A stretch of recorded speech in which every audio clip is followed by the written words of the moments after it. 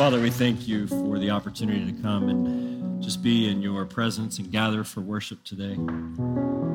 God, we do depend on you. Father, for our waking breath, for our daily bread, for the victories before us, ultimately for eternal life and to be raised with Christ, we depend on you. Father, we thank you that you have accomplished all that is needed for us to be redeemed and restored in Christ through the finished work of Christ on the cross. And we thank you that we have the blessing and the privilege to gather each week and just worship you together collectively in spirit and in truth. So as we gather around your word today, Father, we just ask that Holy Spirit, you would move within our hearts and our minds to push out any distractions or cares or concerns and to help us to focus and receive from you today what it is that you have for us from this time in your word. Father, nothing that we can do is done in our own strength. And so I just pray, Father, for just the power of your Holy Spirit to work through even my words today, that these words would not represent my thoughts or my words, but yours and yours alone. And God, would they be received as your words and your words alone. Father, may our time together today just further us in our journey of sanctification with you, and may collectively we be edified as you are glorified. And we pray all of these things in the name of your Son and our Savior, Jesus Christ. Amen. Amen. You may be seated. And as you're being seated, you can go ahead and turn your Bibles to Matthew chapter 5. That's where we will be today. Welcome. Thank you so much for joining us here today, or if you're joining us online, we thank you that you have joined with us in our time of worship today. My name is Dave Eatman. I serve as an associate pastor here, and it's always my privilege to be able to lead us in our time of worship together in the Word. We're continuing today in the Sermon on the Mount. We've been in the Sermon on the Mount now for several weeks. And we've kind of tracked through the Beatitudes, and now we're moving more into what would be the body of the Sermon on the Mount. So when I was in the Marine Corps, I joined the Marine Corps at 17 years old, and I went to boot camp. I grew up, I would say, in Christian culture is what I would call it. I knew about kind of Christianity and the things of God, but I didn't really understand the gospel, what it meant to be a follower of Christ. And actually, the first time I ever really heard that was my first Sunday in basic training right over across the water there at Parris Island. But as I went through my time in the Marine Corps, I had a staff sergeant in my life. His name was Dwayne Hanson. And the interesting thing about Dwayne, he was such an enigma to me because on one hand, he was like just the poster child for the Marine Corps. You know, blonde hair, blue eyes, square jaw. Had been a drill instructor both on the enlisted and the officer side, walked around calling out cadence all the time, and he was that guy. And he just lived out like, you know, the being a Marine. But what made him so interesting, what captivated my attention is at the same time, just as gung-ho as he was about being a Marine, he was even more so gung-ho about being a follower of Christ.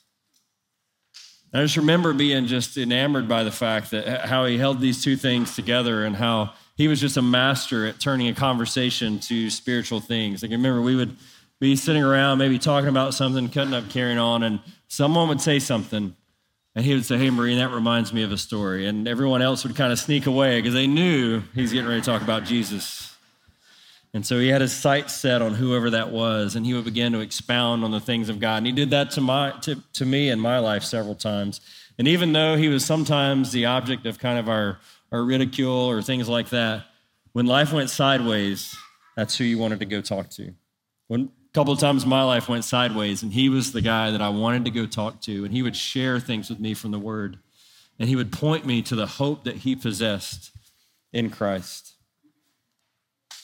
And as I reflect on that and reflect on what he was doing in my life and how he was living out his life for Christ, I understand and understood that he was living out the passage of our text, our passage of Scripture today, being salt and light in the world around him. The Sermon on the Mount began several weeks ago as we began to look at it by building a picture of the follower of Christ and how he is to find true joy and blessedness in his new identity. Someone who, back in Matthew 4:17, we see the beginning of Jesus' message that says, repent, for the kingdom of heaven is at hand. And then Jesus moves into the Sermon on the Mount. And so for the past 8 weeks, we've been looking at the Beatitudes and what it means to be, what our identity is in Jesus, an identity that understands foundationally that we are spiritually bankrupt outside of Christ, an identity that mourns over the sin in our lives and the lives of others, an identity that channels the power of Christ in us for the good of those around us, an identity that longs for the righteousness of Christ, understanding that that is where we find true joy and satisfaction and fulfillment, an identity that desires purity in heart and mind and soul, an identity that accepts our calling to assist others in making peace with God, and an identity that embraces the reality that when we live this counterculturally, opposition will come, and that we identify even with our Lord Jesus in his suffering. And with this vivid picture in mind now of who we are called to be in Christ, the Sermon on the Mount now begins to unpack what we're called to do with that and outlines the responsibility of the one that's called blessed. For a follower of Christ to fully embrace our identity as described in the Beatitudes and to live accordingly is to live a life so countercultural to those around us that others can't help but take notice. And by taking notice of a surrendered life in Christ, the Creator receives glory from his creation. And so accordingly, as Jesus begins to move past his introduction, so to speak, into the Sermon on the Mount, he begins to address this by showing us that the natural overflow of a blessed life in Christ should positively impact those around us and bring glory to our Heavenly Father. So let's look in Matthew chapter 5, beginning in verse 13. And the first thing we'll see is for the follower of Christ, life should be enhanced by us. Life should be enhanced by us. Verse 13. Jesus begins here by giving us 3 different analogies of how our life should impact those around us. In verse 13, he says, you are the salt of the earth, but if salt has lost its taste, how shall its saltiness be restored? It is no longer good for anything except to be thrown out and trampled under people's feet. First, Jesus uses the analogy that we are the salt of the earth. And as salt of the earth, we are to be about preserving the truth and revealing the original goodness of creation. Salt has been a valuable commodity throughout world history. It's been used for trade. It has been used for currency. It's even been the basis for wars and conflicts. And in the Hebrew world and the Hebrew culture that Jesus is giving this sermon, salt was very important for a couple of reasons. One, before refrigeration, salt was used heavily for preservation, especially in terms of meat. And so meat would be packed and coated in salt to preserve it. And it would do so by drying out the meat, by drawing the moisture out of the meat so that bacteria couldn't grow and thrive and develop. And it would help prohibit bacterial growth and prevent spoilage. But we also know that salt, even to this day, is used to enhance the flavor of foods, to bring out the flavor of foods. My dad was, I was just thinking about this the other day, my dad was about my age when he had a heart attack. And he wasn't really living all that healthy of a lifestyle. He had a high-stress job. He had a history of heart disease in his family. And so he had a heart attack. And so my mom my mom was like a great cook. She's, Southern lady, Southern cooking, great food, but not great for you. And she had to completely redo how she cooked. And I was in the Marine Corps at the time, so I always looked forward to going home and getting a home-cooked meal from Mom. And I remember the first time I went to her house after my dad's heart attack, and I sat down to eat, and I took the first bite, and I'm like, what happened? She had completely just changed it, taken all the salt out. It was just bland, and I had to grab the salt shaker and add to it. Salt brings out flavor in foods. The other night, we went out to dinner with some friends, and we went to Cowboy Brazilian Steakhouse. Anybody ever been there in Hilton Head? Meat coma. If you like meat, go there. But some of the meats, as they bring them out, they actually tell you, hey, put a little salt on that because it brings out the flavor in the foods. Not only does salt bring out savory flavors, but it actually also enhances sweet flavors. You can put a pinch of salt in something that's intended to be sweet, and it'll bring the sweetness out of that. Some people even put salt on watermelon. Who does that? Several of you. Yeah, there was several in the first service too. Whoever thought of that, I have no idea, but I haven't done it. But people tell me that it brings out the sweetness of the watermelon. Because of the drying effect of salt, what it actually does is it concentrates the original flavor of the food, making it more perceptible and more enjoyable. And when we consider the analogy that Jesus is saying here, that we are to be the salt of the earth, we understand that Jesus is calling us both to preserve the truth, to keep the harmful elements of the world out of the truth and maintain the purity of God's word, and to live lives that concentrate the goodness of God's creation, to help people experience and bring out the flavor and the sweetness and the goodness of life in the way that God originally intended it to be experienced. Psalm 34, the psalmist writes, "Oh, taste and see that the Lord is good. Blessed is the man who takes refuge in him." And when people get a taste of Christ through us, through our lives, man, they should exclaim, man, that was really good. Like, that's how life is supposed to be experienced and intended. And the interesting thing about salt is salt can only be salty. When we look at what Jesus is saying here at the end of verse 13, where he says, if the salt has lost its taste, how shall it be restored? That's actually rhetorical, because salt doesn't lose its taste. And Jesus is using this rhetorical point to make the fact that if we are followers of Christ, our lives should just naturally present themselves in a way that enhances the flavor of life. So first, Jesus uses the analogy of salt. Next, Jesus uses the analogy of a city set on a hill, verse 14. He says, "You are the light of the world. A city set on a hill cannot be hidden." A city on a hill, a visible presence, inviting others to find a place of community. From our earliest days as young men and young women, we begin to learn by trying to connect with others, trying to find that place of connection and belonging. Young children learn how to speak and talk and walk and act by mimicking their parents and others around them. We had our grandkids with us a couple of weekends ago, and some of the things they were doing and seeing, we're like, oh, I can see my son in that. I can see our daughter in that. And sometimes that's good, and maybe sometimes it's not. But we learn by mimicking others. As we progress through our school age years, we're jockeying for position, trying to figure out which group we belong in, who we identify with, which group will accept us.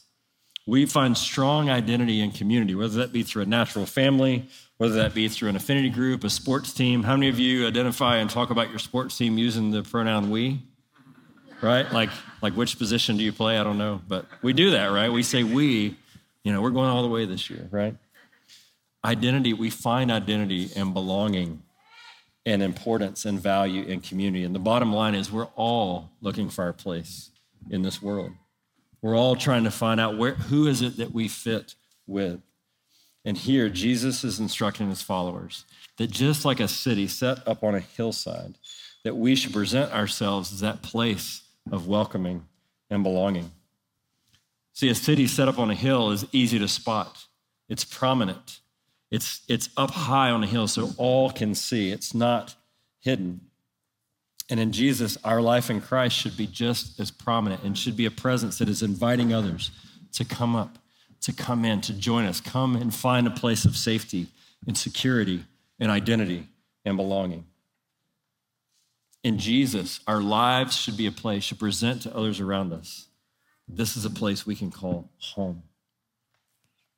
Throughout the Old Testament, as Jesus is giving this sermon and talking about the city, the Israelites would have thought about Jerusalem. Jerusalem held a place of prominence in the hearts and minds of the people of Israel, the Hebrew people. Jerusalem was the place of God. It was a city of David. It was a place that was so closely tied to their national identity and their sense of belonging and who they were. In Psalm 122, David writes of Jerusalem, "I was glad when they said to me, 'Let us go to the house of the Lord.' Our feet have been standing within your gates, O Jerusalem.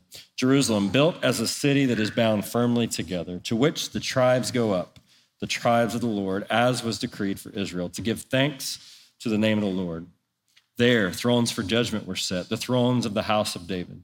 Pray for the peace of Jerusalem. May they be secure who love you. Peace be within your walls and security within your towers.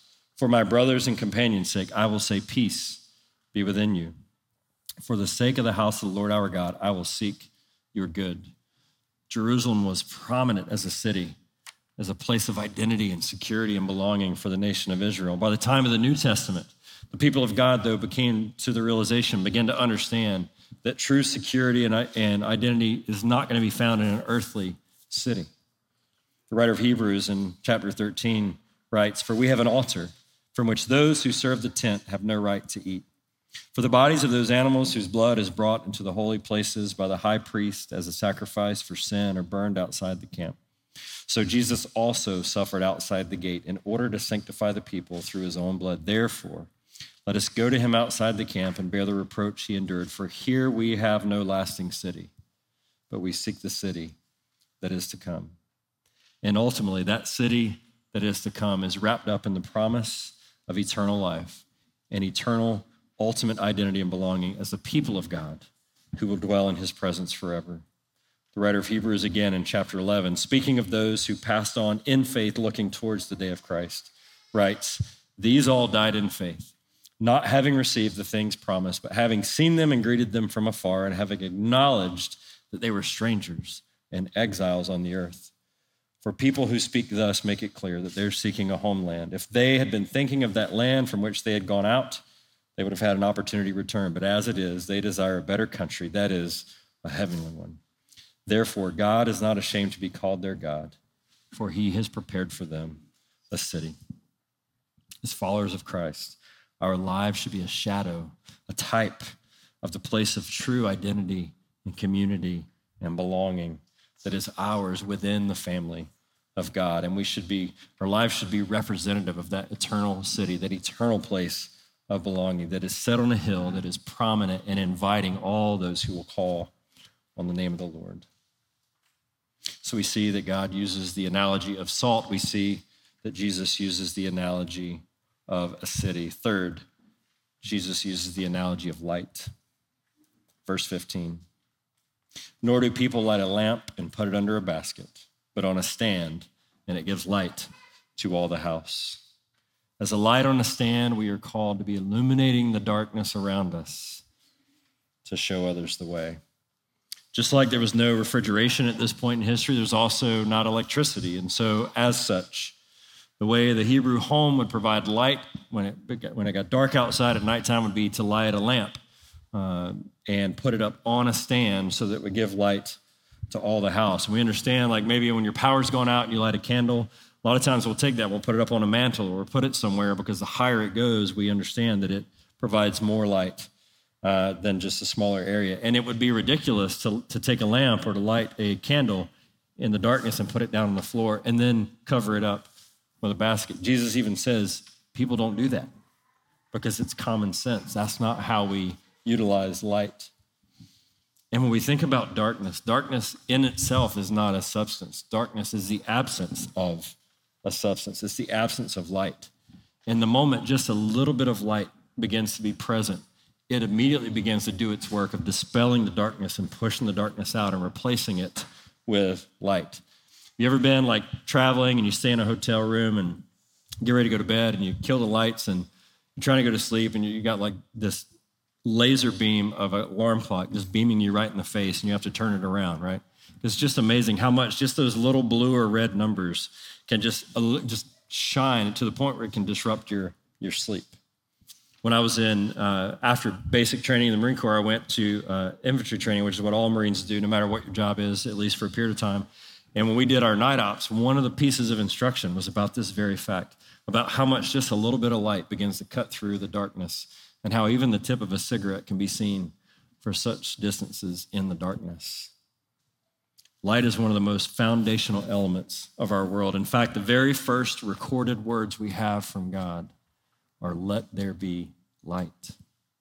And God's very first recorded words for our creation are continuing to ring in our ears today from this sermon from Jesus, as Jesus is exclaiming, "Let my church be light."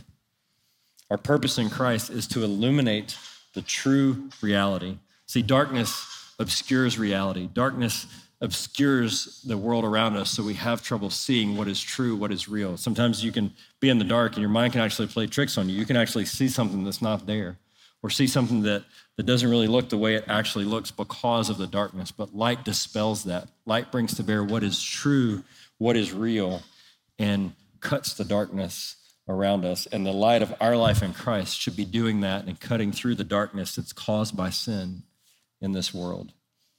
Light is probably one of the more prominent illustrations for God, for Christ, for his church that we see throughout Scripture, and is found throughout from beginning to end. I've already made reference to God's first recorded words, let there be light. Israel as a nation, as they were called as God's chosen people, were called to be a light to the world around them and to be the nation who ultimately the true light of Christ, the Messiah, would come. Isaiah picks up on this in chapter 60, where he writes, arise, shine, for your light has come, and the glory of the Lord has risen upon you. For behold, darkness shall cover the earth, and thick darkness the peoples, but the Lord will arise upon you. And his glory will be seen upon you, and nations shall come to your light, and kings to the brightness of your rising. Jesus himself describes himself as the light of the world in John 8, where he says in 8:12, I am the light of the world. Whoever follows me will not walk in darkness, but will have the light of life. In our text today, Jesus then describes us as the light, as one who are supposed to reflect that light that he carries. Paul continues the analogy in Ephesians 5, where he says, let no one deceive you with empty words. For because of these things, the wrath of God comes upon the sons of disobedience. Therefore, do not become partakers with them. For at one time you were darkness, but now you are light in the Lord. Walk as children of the light. And in the closing chapter of Revelation, we see a description of the city of God that we will dwell in forever for eternity with God himself as our light. In Revelation 22, John writes what he sees, saying, then the angel showed me the river of the water of life, bright as crystal, flowing from the throne of God and of the Lamb through the middle of the street of the city. Also, on either side of the river, the tree of life with its 12 kinds of fruit, yielding its fruit each month.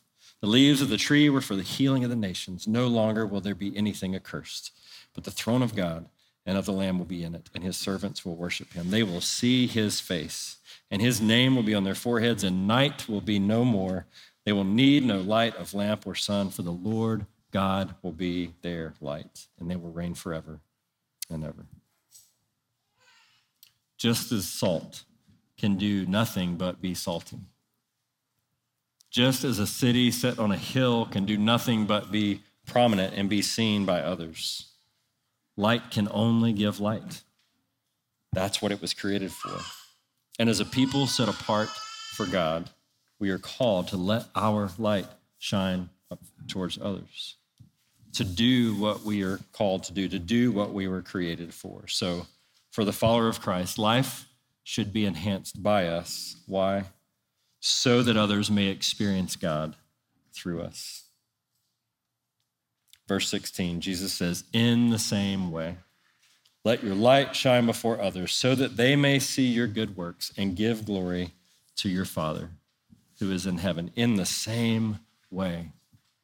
In the same way that salt preserves the truth and enhances and brings out the goodness of God's creation and redemptive plan.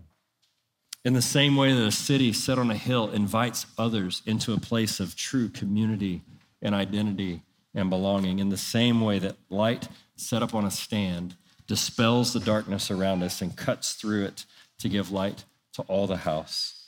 Jesus is saying we are called to shine brightly and prominently before others. Why? First, to bear witness to the goodness of God. To bear witness to the goodness of God. In Hebrews chapter 1, verse 3, the writer of Hebrews says that that Jesus is the exact imprint of God's nature. Like if we want to know what God is like, if what makes his heart beat, God's expression towards us, all we have to do is look at Jesus. And Jesus here is saying that same reality should pass through him, through us to others, that others should be able to see the light of Christ and the light of God through our lives. Paul says in Ephesians 2:10 this way, for we are his workmanship, created in Christ Jesus for good works, which God prepared beforehand that we should walk in them. And while we see repeatedly throughout Scripture that it's not our works that save us, that redeem us, but only the free gift of God's grace in Jesus, it is our works that bring glory to the Father and that show a watching world, that catch the attention of a watching world that is stumbling around in the darkness, searching for the true light.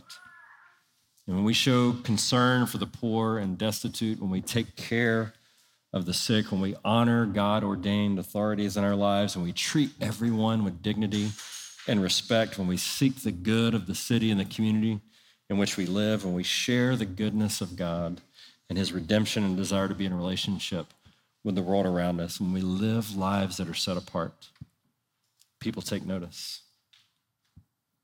Truth is preserved. The original goodness of God's created order is brought forth and is on display. And the light our love gives off begins to shine into the darkness of men's hearts to reveal the image of a creator and the one who we are called to bear. And in this, our lives do what they were originally created to do, by bringing praise to the greatness of God. The first question in the Westminster Shorter Catechism is, what is the chief end of man? And the answer to that question in the Catechism is, man's chief end is to glorify God and to enjoy him forever.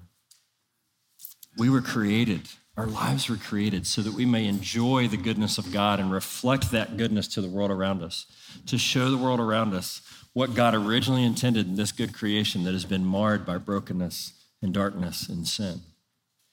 And so with Paul, we say together in what he writes to the church in Corinth, so whether you eat or drink or whatever you do, do all to the glory of God.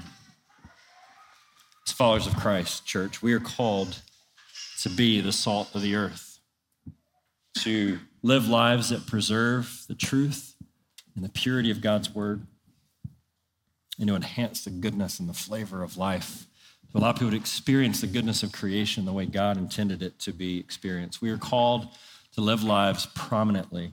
Our faith is to be on display as an inviting presence, inviting and welcoming others in, saying, come, experience the Lord Jesus.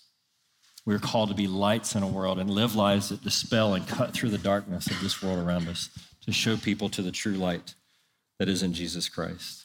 And we do this not that they may see us, but that they might see the light that reflects through us. And we do this not that we may receive glory, but that God may receive glory. As we embrace the blessed identity of the follower of Christ that's described throughout the Beatitudes, let us also likewise embrace the blessed responsibility of bringing glory to the Father by being lights in the darkness. Would you pray with me? Our Father, we just come before you this morning grateful for the opportunity to gather and just to be reminded of our calling as followers of Christ, to be salt and light, to live our lives prominently on display for others around us to see, to live lives that make people see what we have and want it, God, that live lives in a way that stand out, that catch people's attention. And God, I confess that so often, even as I have prepared this sermon this week, God, I've been reminded how often my life does not align with that. Father, I've been reminded how often my life doesn't reflect or enhance the goodness of your original creation.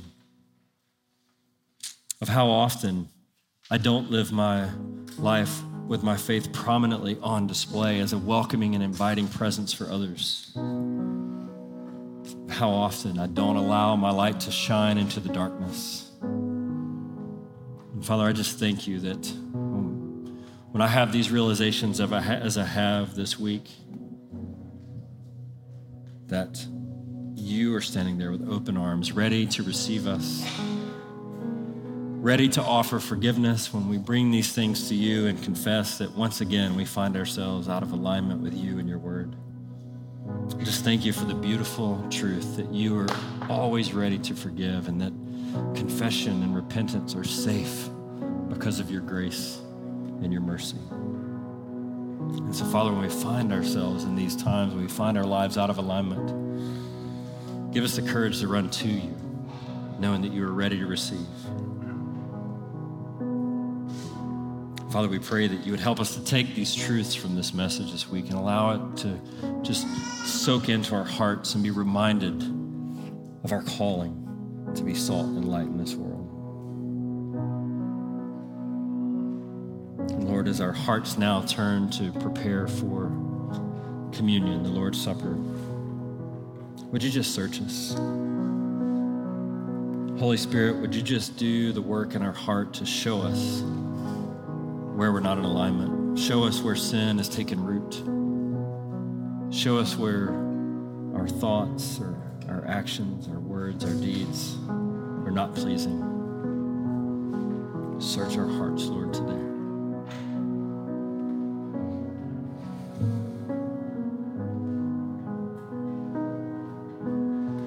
And Lord, as things come to our hearts and minds, you reveal these things that would be not pleasing to you, would be harmful for us. Would you just give us the courage to confess those right now? To repent of those things, truly expressing our desire to rid our lives of those things and to hunger and thirst for righteousness, knowing that that is where we will truly be satisfied. Would you allow us to experience the goodness of your grace and your mercy and your forgiveness as we bring these things before you? And we just allow praise to you and to your finished work. Just well up in our hearts once again as we are reminded of the goodness and the greatness of our God. Father, we thank you for this time we've had in your word today. We pray that it would go with us throughout this week as we seek to be salt and light to the world around us. We pray all these things in your name, Jesus.